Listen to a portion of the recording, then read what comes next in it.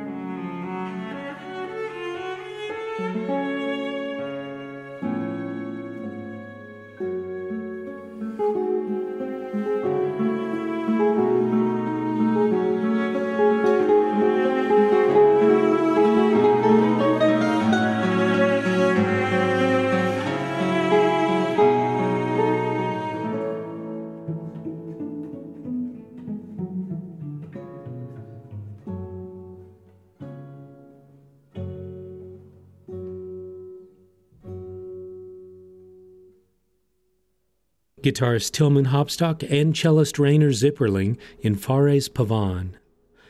Next on this look at music by French composers is Music of the Court after Robert Debussy by Alexander Tansman. Tansman was born in Poland but moved to Paris and was a French citizen for most of his adult life. His piece for guitar and orchestra was inspired by the French Baroque lutenist Robert Debussy, who was a court musician to both Kings Louis XIV and Louis XV. We'll hear it performed by guitarist Thibaut Garcia and the National Orchestra of Capitole de Toulouse, conducted by Ben Glassberg.